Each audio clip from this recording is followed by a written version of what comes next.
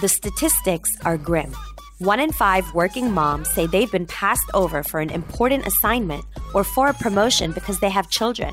And women who take even 1 year off to have kids come back to earn 40% less than their peers. Working moms outpace, outperform, and outwork their peers. So why don't companies make an effort to support working moms? And how can working moms advocate for themselves in the workplace and in their careers? Frankly, we're tired of asking for a seat at the table. It's time to make our own table, and we're going to talk about how. I'm Zabeen Mirza, and this is Moms at Work. Friends and fans, welcome to another episode of Moms at Work. This is, of course, the official podcast of Jobs.Mom. I'm your host, Zabeen Mirza, and today we're talking about public health and pandemics. My guest today in our pre-podcast chat said something very interesting to me. She said, we expect a pandemic about every 100 years, and from every 15 to 20 years, we can expect an epidemic. And we're going to be talking about pandemics. We're going to be talking about epidemics. We're going to be talking about public health. But we're also going to be talking about the flip side of this health crisis, and that is that there are women and mothers that are out of work in numbers that have not been seen for a very, very, very long time. So here with me today, very special guest, Dr. Megan Amerson Brown, PhD of Clinical Microbiology, Public Health, and Infection Control. Megan, thanks so much for being here. Thanks for having me. My pleasure. My pleasure. So that's a mouthful. Clinical microbiology, public health, and infection control. So break it down for us that are not as sophisticated as you in this field. Tell us, what is it that you study? What is it that you do? So I have two main specialties. So the first one is diagnostic testing. So for infectious diseases, how do we test for those infectious diseases? What's the best methodology to test? Because a lot of people just think, oh, sequence everything, or do PCR or molecular testing, or all these great genomic level tests that we can do. But that's not always ideal for all infectious diseases, and especially with all the different specimen types that we can get from the human body. So, for example, urine, for one, has a lot of PCR inhibitors in it. So we have to do special things to urine sometimes to make sure that we're not actually, snuffing out anything we might be or should be detecting. So diagnostic testing is one. And then that includes diagnostic testing for, common diseases that you would go to the doctor for, but also public health problems. And so like tuberculosis or TB, SARS-CoV-2 or COVID-19, as you probably are more familiar with it as, public health type of concerns. And then with that, I also have a second specialty in infection control. So not only how do we test for these diseases, but how do we control for them and, prevent transmission? I do less community, that's more epidemiology, public health when we think of that. And infection control is more hospital-based transmission. So how do we stop people that are in the hospital from getting new infections when they're in the hospital? So this has become an increasing concern, especially with multi-drug resistant organisms, because the most common place to get those, where most people get those, is actually in the hospital. So they go into the hospital for something, and while they're in the hospital, they get another infection with an organism that they picked up, in the hospital, potentially, from something that a healthcare worker brought in from off the street, or something that another patient actually had an infection with. And so preventing that person-to-person transmission within the patient care setting is kind of my second area of expertise. So I have board certifications in both areas.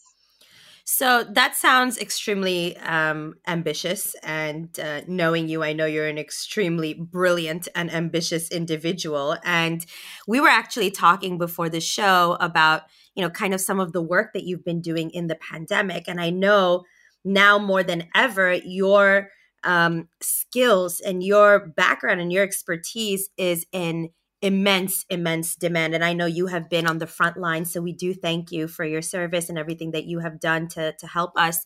But share a little bit about how your work has translated into this pandemic that we're in right now. Yeah. So I actually I had decided at the beginning, well, this was pre-COVID. I had decided to take some time off to stay at home and be a mom because I had a newborn baby. And so I was going to take like a year and a half off. And then my daughter was probably 9 or 10 months old when COVID hit. And I got a call to go to New York City to work at Elmhurst Hospital, which if you paid attention to the news, that was where they always showed all the refrigeration trucks because so many people were dying at that hospital from COVID-19. And so I got a call to go there and work in their infection control department and, kind of revamp some of their procedures and how they were doing things to, really prevent patients that were coming in for potentially other things other than COVID to prevent them from getting infected. Also, transmission to healthcare workers at that time wasn't and still is a big concern. How do you care for a patient with COVID without infecting yourself? And with a limited supply of PPE, what PPE should you be wearing to prevent COVID? And then how often should you be changing it? When should you be changing it? Can we, there was a lot of talk on the news even about mask disinfectants and how to reprocess masks. And so my job there was really to look at what they were doing and rethink what they were doing and how they were doing it for a better outcome than what they currently had. And so that was my main goal there, was to prevent other patients from getting infected that currently did not have COVID, and then also to prevent the healthcare workers from getting infected that did not have COVID. So I worked with the infection control department. I worked very closely with infectious disease when I was there, and also with the critical care teams when I was there as well, because the whole hospital had basically turned into an ICU. Yeah. I mean, it was terrifying. And you flew all the way from Texas to New York to be here to support our teams. And, I remember in those early days when, as you mentioned, there was such a dearth of PPE. What do you do when you don't have the healthcare workers to take care of the sick patients? You need to make sure that you're protecting the healthcare workers. And so, I can't imagine the enormity of the task, and also the nerves, right, of being at the epicenter of something like that and being responsible for making sure that those workers are safe. So what a monumental task. Now, one of the things that we were talking about, and I had referenced earlier, you had mentioned that, we look at a major pandemic like this every 100 years. And of course, with every major pandemic, there are different societal domino effects and ripple effects that kind of, play out because of the pandemic. And one of the biggest things that we're seeing right now as a social byproduct is major unemployment, right? Mm-hmm. And the people disproportionately being impacted are mothers, right? Mothers are being forced out of the workplace in, unprecedented numbers. Millions and millions of mothers have been pushed out of work because they have been unable to balance their work and childcare. So to that, I would say, as a new mother, somebody with an infant that had to leave the infant to go and take care of the rest of us because we had no idea what we were doing. They needed Dr. Megan Brown from Texas to come to New York to school us on how to take care of our healthcare workers. Megan, talk to us a little bit about how did pre and post baby Megan at work? What were the differences? How was your mindset different, especially in this field that you're in that is so high risk? What was the thought process? So the way I've always looked at my job is I am one of the experts in infection prevention and control. And if I can't take care of myself and do proper technique and proper, hygiene to make sure that I'm preventing that transmission and I'm breaking that chain effect of transmission, then how can I expect anyone else to? So with that, it was risky. The risk of me getting sick was, high, but I had to look at it as I know what I'm doing better than anyone else knows what they're doing. So if I can't stop myself from getting sick, why am I going to expect other people to not get sick? Right. And so I wouldn't say that I looked at it necessarily as a risk at that point then. It was more of, I know what I need to do. I know what I should do. And I'm just going to do it and know that I trust myself. This has become habit and kind of instinct for me, doing it over and over and over and over and over again. It becomes almost like second nature. And so at that point, I didn't consider it as big of a risk. I will say that after I had my daughter, I became a lot more ambitious in my career. I was more okay pushing boundaries at that point in my career. I was more okay taking risks because it had always been important to me to be a working mom. It was important to me to show my daughter that you can have family and career. And, you're always going to have trouble finding that balance. And there's going to be sacrifice in some areas, in both areas. But you should really work to excel at both being a mom and having that career. And if you really want to, you can. I love and that. So, yeah, and I think that a lot of it has to do with personality too. I really do. Some people are more type A personality and, real go-getters, and other people aren't. And there's nothing wrong with being the latter. Trust me. Some days I'm like, I'm so tired. I wish I could just stop myself. But something inside of me is like, I can't stop. I can understand that. But what you're saying is so just the first part of what you were saying is, I know I'm good at what I do. I know I'm the expert. I know what I have to do, and I just have to go and do it. And I think that is the mother's mantra, right? In general, right? We just gotta buckle up, suck it up, and there's no time for fear or worry or anxiety or none of that, because we just need to have laser focus. This is the job. This is the task. We can think about later after we've accomplished it. But I think that's so powerful. And there's so many women, Megan, that are listening to this that, for example, are maybe out of the workplace for a number of years because they've left to have kids, or they've been let go in the pandemic. And, there's a major, no matter how confident and how type A you are, it does start to sow seeds of uncertainty in your mind. Am I good enough? Am I still relevant? Right. But I think what you said is so powerful. And to everybody listening, you are. You absolutely are. You know what you're good at. You know what you can do. And nobody and nothing should let you believe otherwise. And I think that is so powerful.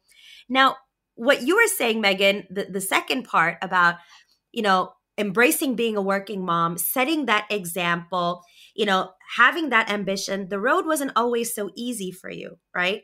And we talked about that. And that's really something that I want to focus on this episode is bullying and sexual harassment and bullying in the workplace, in academia, when you were studying for your doctorate. It's hard being a woman in academia, at work, in a very male-dominated field even. And even harder so, you are beautiful, you are, tall, blonde, gorgeous, and, men will stereotype you. And you have been on the receiving end of those stereotypes. And do you want to share a little bit about some of your experiences with bullying and harassment? Yeah. So anyone that's ever been in a PhD doctorate, hard science doctoral program, knows that it's not easy. And that I think that on both sides of the field, I think it's more of I think oftentimes it's a, superior person, bullying a somebody that's under them, right? Male or female, this happens.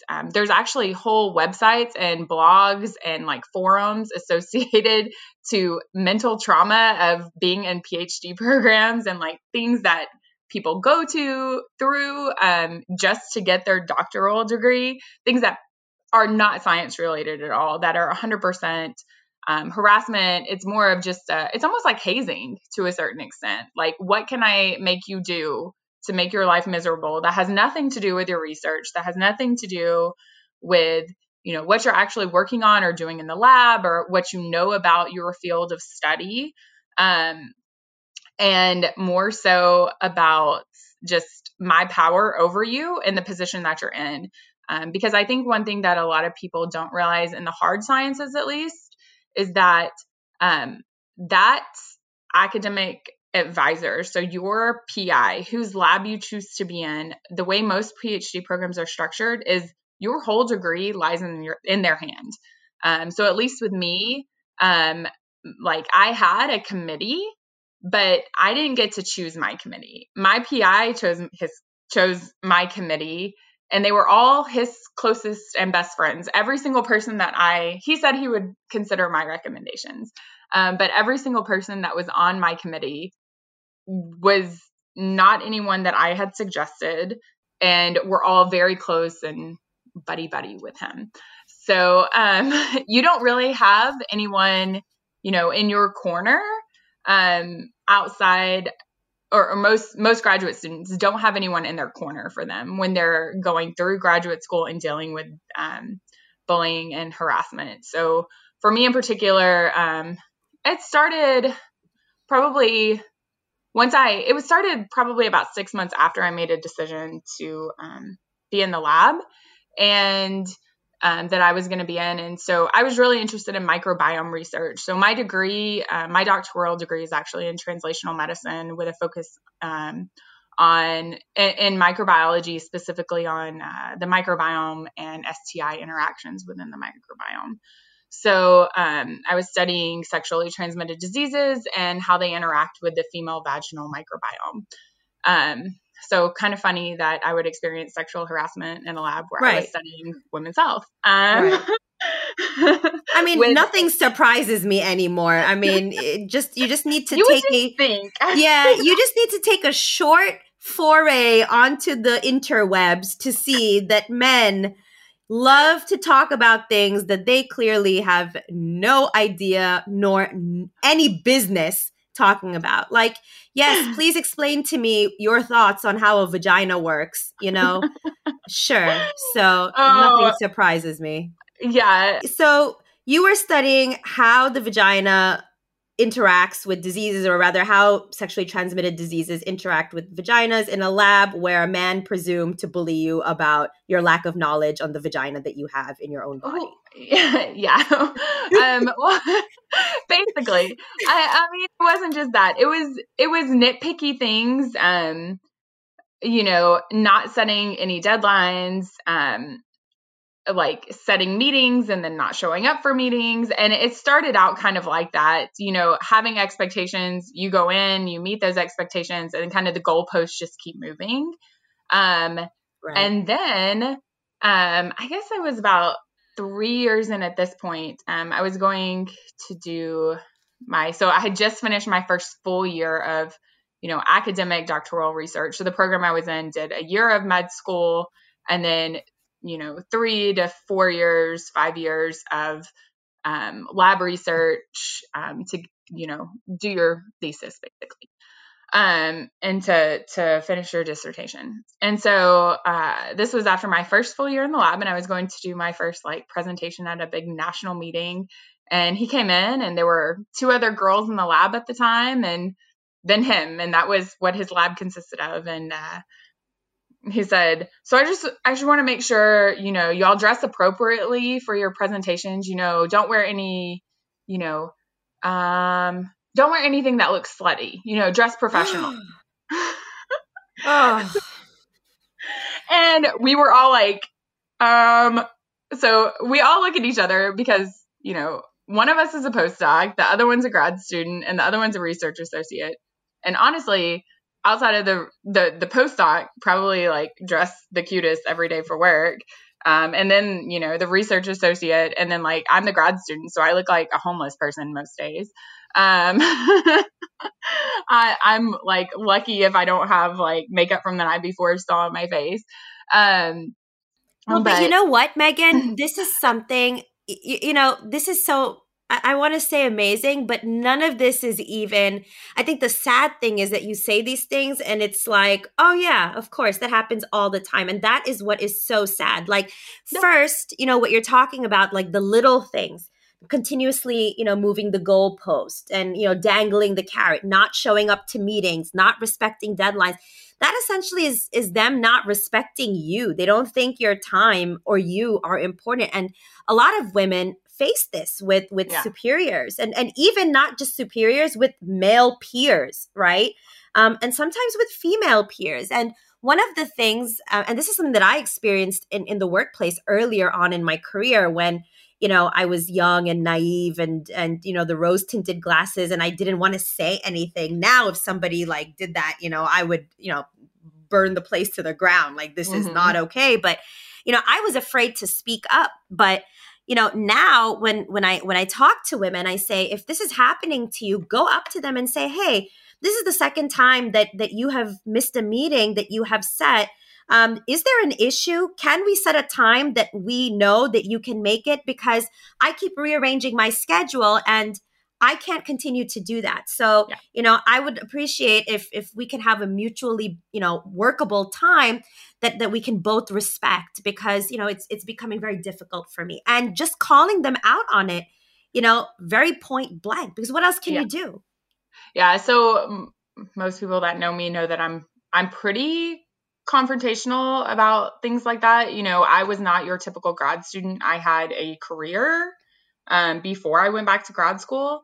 So, I didn't speak up as soon as I should have, and I probably wasn't as direct, adamant, and forward, and I didn't escalate the problem as quickly as I should have.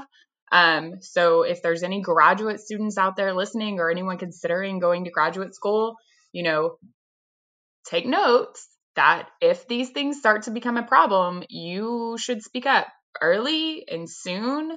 The sooner you draw attention to the problems, the little problems at hand, and work on fixing those, I will tell you most likely one of two things will happen. Either the problems will get addressed and the person will say, okay, this is not someone I can push around. This is not someone that I can bully. This is not someone that's going to just take these things and go with it. They're going to actually make my life miserable if I try and do this to them. Or your life is going to get progressively worse and you are going to have to change labs. Correct. One of two things is going to happen. Correct. And you know what? I hate this. What you were talking about when, he comes in and he tells you all to not dress slutty. What is that even, number one? And number two, this goes back to how men infantilize women. They're all sweetie and honey or younger than, or just somebody that is not at a level where you can speak professionally to them. That immediately when you see a woman, especially when you see students, right? A man will say, oh, these are people that I can talk down to. And that is absolutely not only offensive, but it's detrimental to the entire work culture. And what Megan had just said, for all of you that are listening, you must speak up. Now, you don't need to be confrontational. You don't need to be aggressive.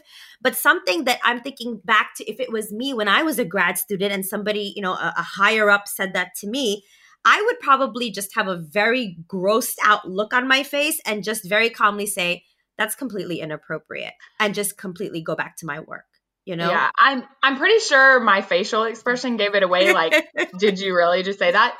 But I will tell you another warning sign is that anytime somebody starts off by saying, I probably shouldn't be saying this, but. Right.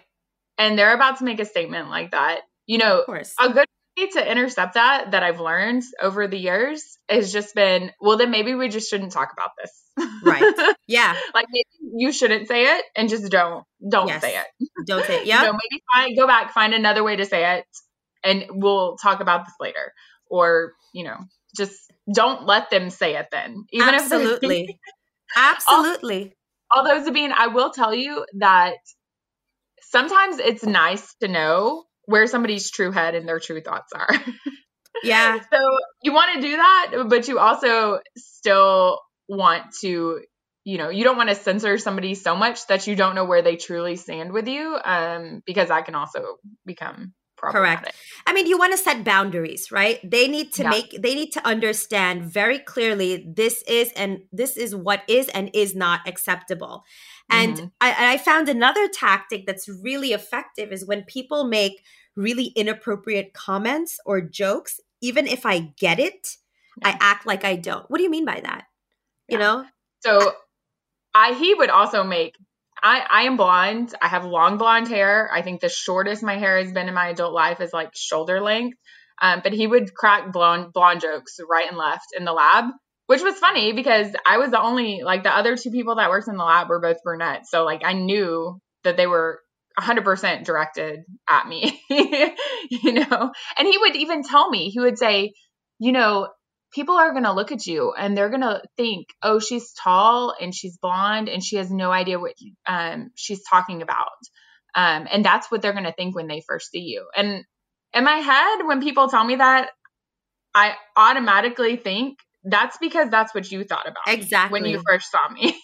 Exactly. And I think that in some cases you can use that to your advantage, because if people don't think that you know what you're talking about and then you kind of school them, that it's got more of an impact than if you come in and they're like, oh, this person is so conceited and they think they know everything.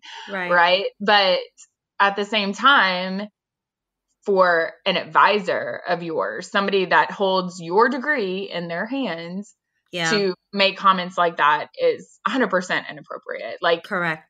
They should not be telling you how to manipulate your personality or features about you to, make your scientific argument stronger. Your science should speak for itself. No one reading my paper is they're going to see my name at the top of it, but it's not like there's a picture of me that's like, and this is what she looks like, and this is what you should think about this scientific paper because this is what she looks like. Right. The science should speak for itself, and it's either good science or it's bad science.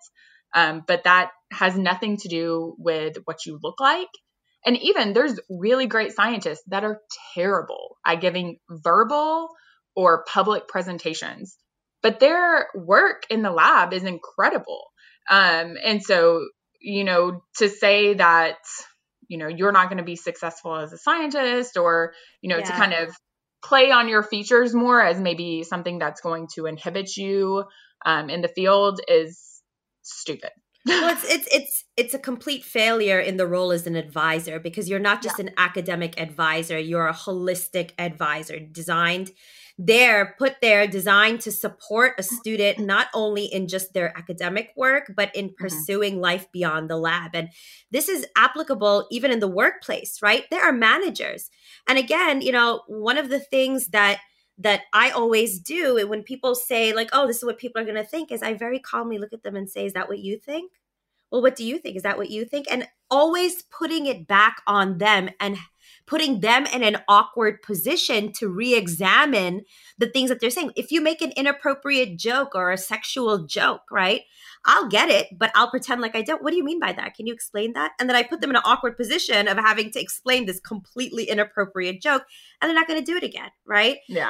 And it's so important, for all the women that are listening, whether you're in academia, whether you're in the workplace, whether you are just beginning your job search to begin work or to re-enter the workplace, do not let anybody, regardless of their position, their gender, nobody tell you what you can or cannot do on the basis of what you look like, your gender, anything.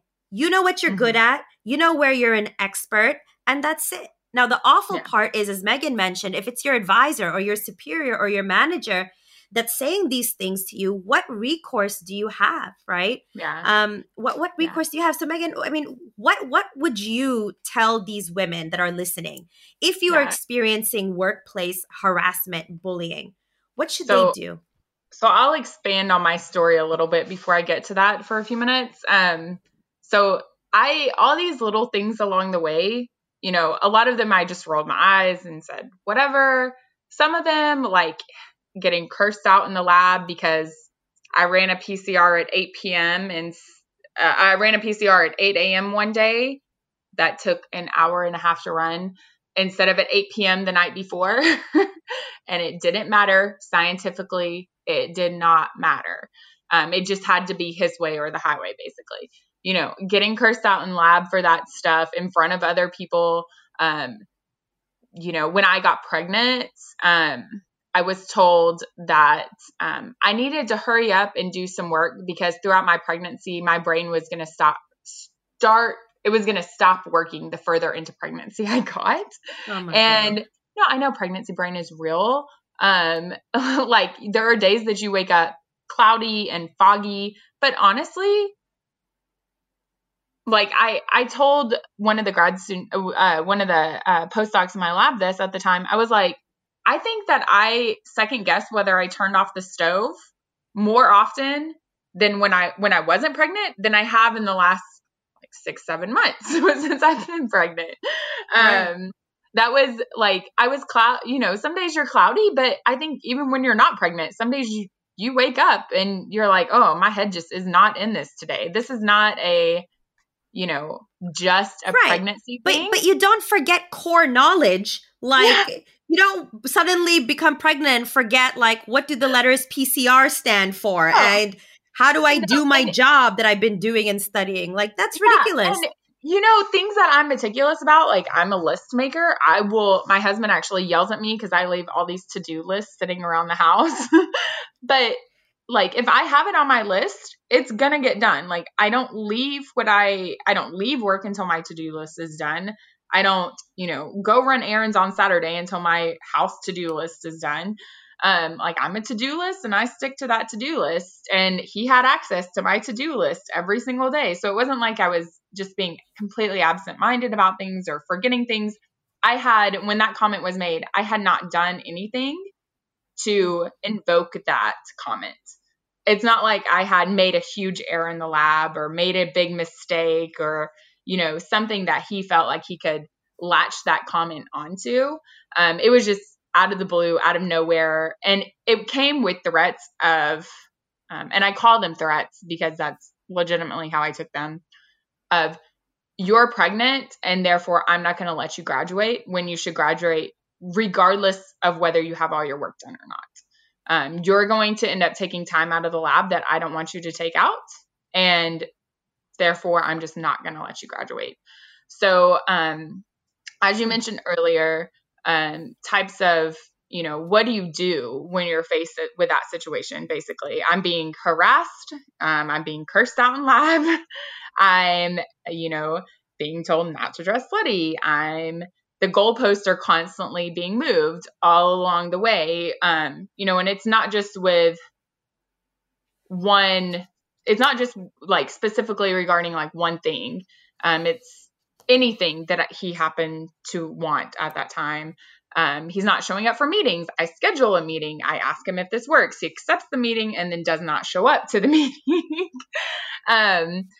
So what do you do when you have just massive harassment? Basically, it's threatening, it's harassment. He's not upholding his role as a mentor. It's making my life more difficult. He's threatening to not let me graduate on any grounds except for the fact that I'm currently pregnant, and therefore the work that I do the last couple months of graduate school is not going to be as good as the work I did early on, even though he has nothing to base that on. Because we haven't gotten to that point. I haven't given him that last couple months of work. He's just assuming it's not going to be as good.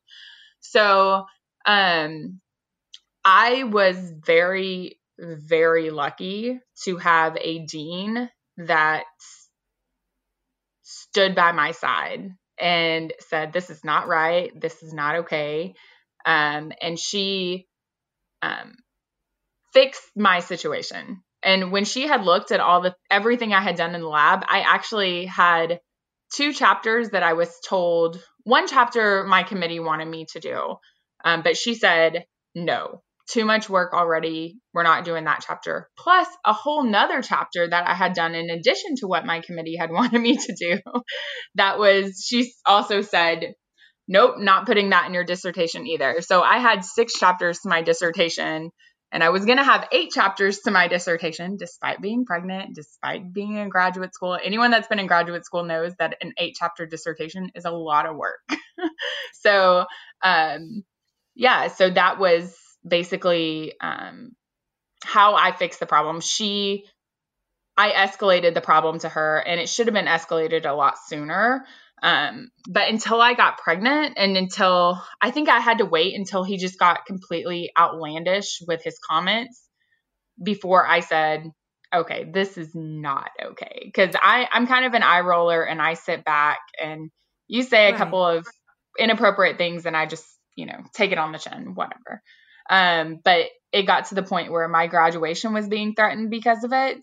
And not because of the work I was doing in the lab, because things weren't going his way. Did you see a difference? So you said she fixed it, and that is so important because women need to find internal advocates and support systems, right? You need mentors within your own organization. If you're at a workplace, whether you're at a school, at a job, wherever you are, there are people that live outside the ecosystem of you and your manager, or you and this person that is harassing you. Find and reach out to these people and leverage them, because I'm telling you, it's very easy to feel isolated when you're being harassed, that it's just you and this bully in this little bubble. But that's not true. There is an entire world around you guys that you become really sucked into, because the bullies, especially in the workplace, make you believe you are at their complete behest and mercy. And that's what bullies do. And that is not the case. So if you're being bullied, if you're being harassed in the workplace, escalate, reach out to human resources, reach out to another manager, reach out to a director, speak up, because nobody has the right to do that to you. But I think one of the things, Megan, that people get nervous about is, okay, after I escalate, this person is going to be even worse. So how was he? Yeah. So,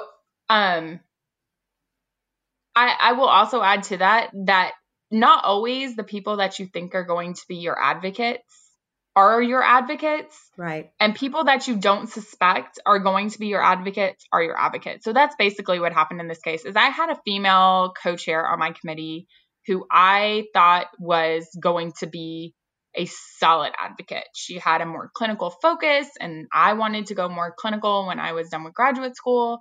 And she was always very nice to me. And when I reached out to her about everything that was going on, she was like, well, it was one of those, should I take this to HR? Should I take this to the dean? And she was like, well, I just wouldn't really take it to anyone because it's just going to make him angry. You can talk to me about it, but just don't take it to anyone.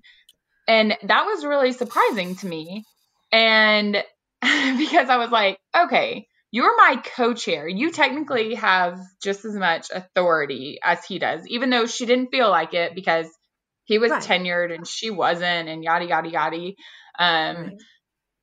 It was surprising to me. And it took me a little bit of time before I told myself, okay, the dean was kind of intimidating to me because she was this very strong. She had this presence about her. And I was like, she's going to tell me to stop being a little bitch, go suck it up, go back to lab, get your work done. You can do this. Just go handle it, take it on the chin, and just, do it.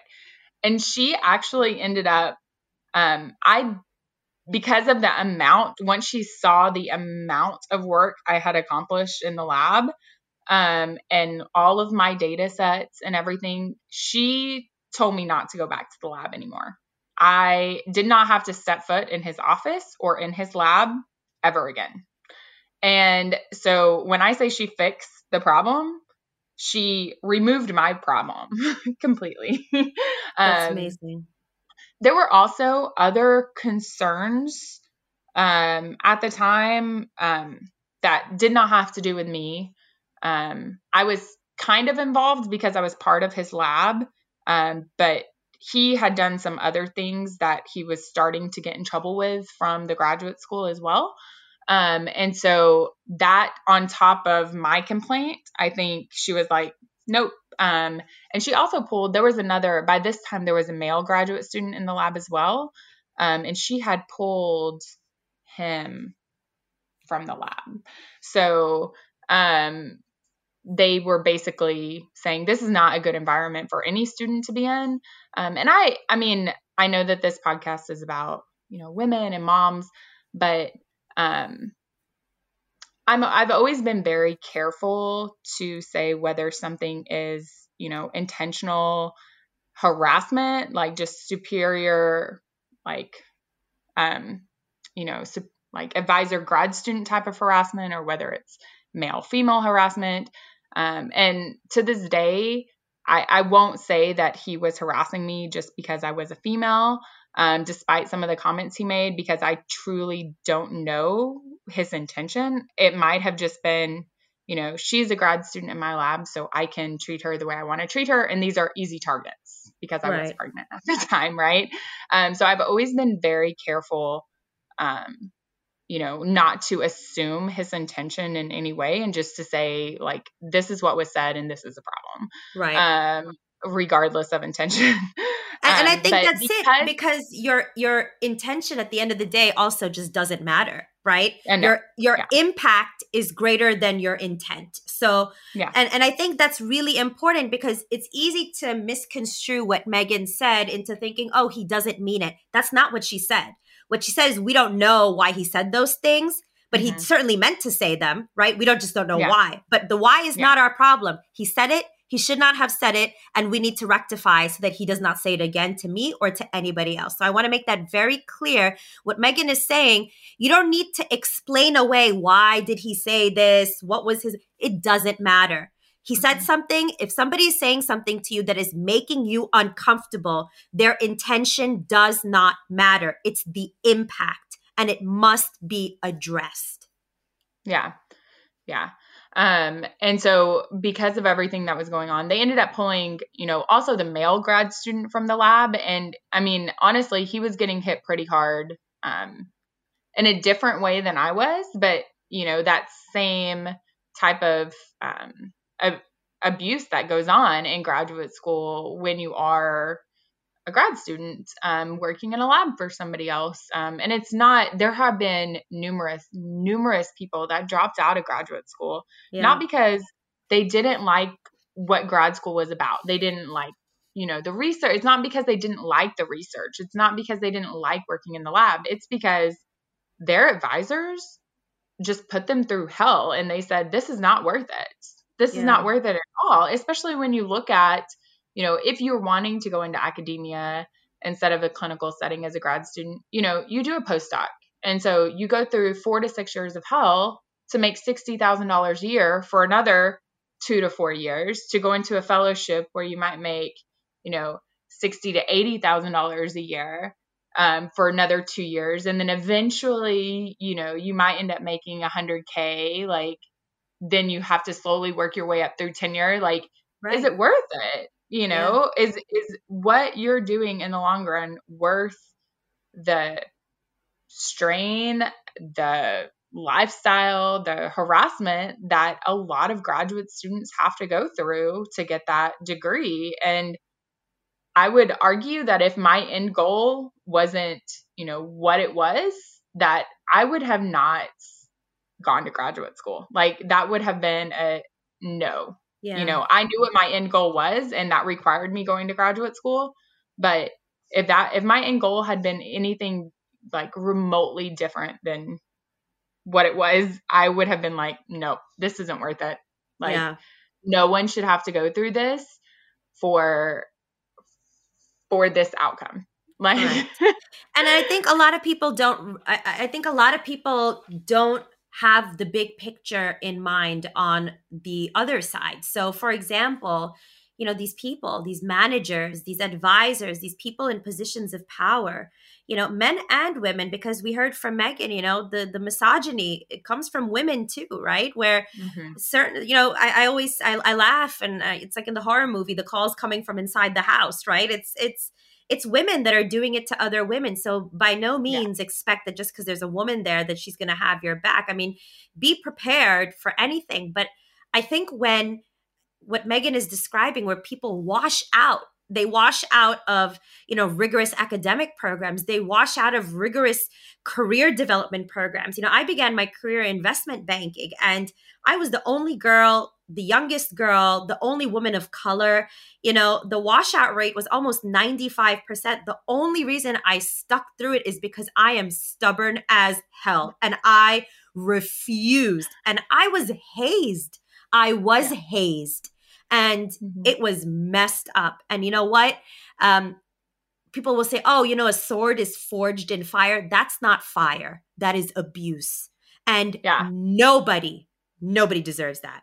I'm like, if you want to put me through the fire to make me better, put my science through the fire. Correct. Put my data through the fire. Don't put my character through the fire. Correct. Don't put, my the fact that I'm female or blonde. Don't put the fact that I've chosen to have a child while I'm in graduate school. That literally has nothing to do with the type or quality of science that I am performing and producing and putting out there. And so, like, if you want to refine something, refine my science. And that's what it should be about. If your advisor, if you're in a rigorous field and your advisor's on you about how you're performing an experiment, or, okay, well, you did this experiment, but you didn't have the controls. So we need to start discussing what type of controls you need, why you need those controls. And they get mad at you because you still don't ever put controls in your experiment. That's different than them calling out like your character, or them calling out other factors about you that have nothing to do with your, with your qualifications, your ability. Yeah. I mean, not even your qualifications, but basically, like, I didn't go into graduate school to have somebody tell me when I could and could not have a kid. Correct. Like, I went into graduate school to learn how to do good quality science, and to learn the difference between bad science and good science. And so having a kid has nothing to do with that. So if you're going to talk about the quality of the data I'm producing, that's different than discussing other factors about my life and how I choose to live my life. And so, you have to look, if you are a graduate student or consider going into graduate school, take that criticism about your science and take that to heart and learn from it. But if somebody's criticizing other aspects of your life, you don't have to put up with that, and you shouldn't put up with that. Absolutely. Absolutely. Well, Megan Emerson Brown, Dr. Hard fought, hard won. And so Dr. Megan Emerson Brown, PhD, clinical microbiology, public health and infection control, the full title, because God knows blood, sweat, and tears to earn it. Thank you for being on Moms at Work with me today. Thanks so much, Sabine. It was a good time. Oh, my pleasure. And for all of you that are listening, a few important things just to look back on our conversation with Megan.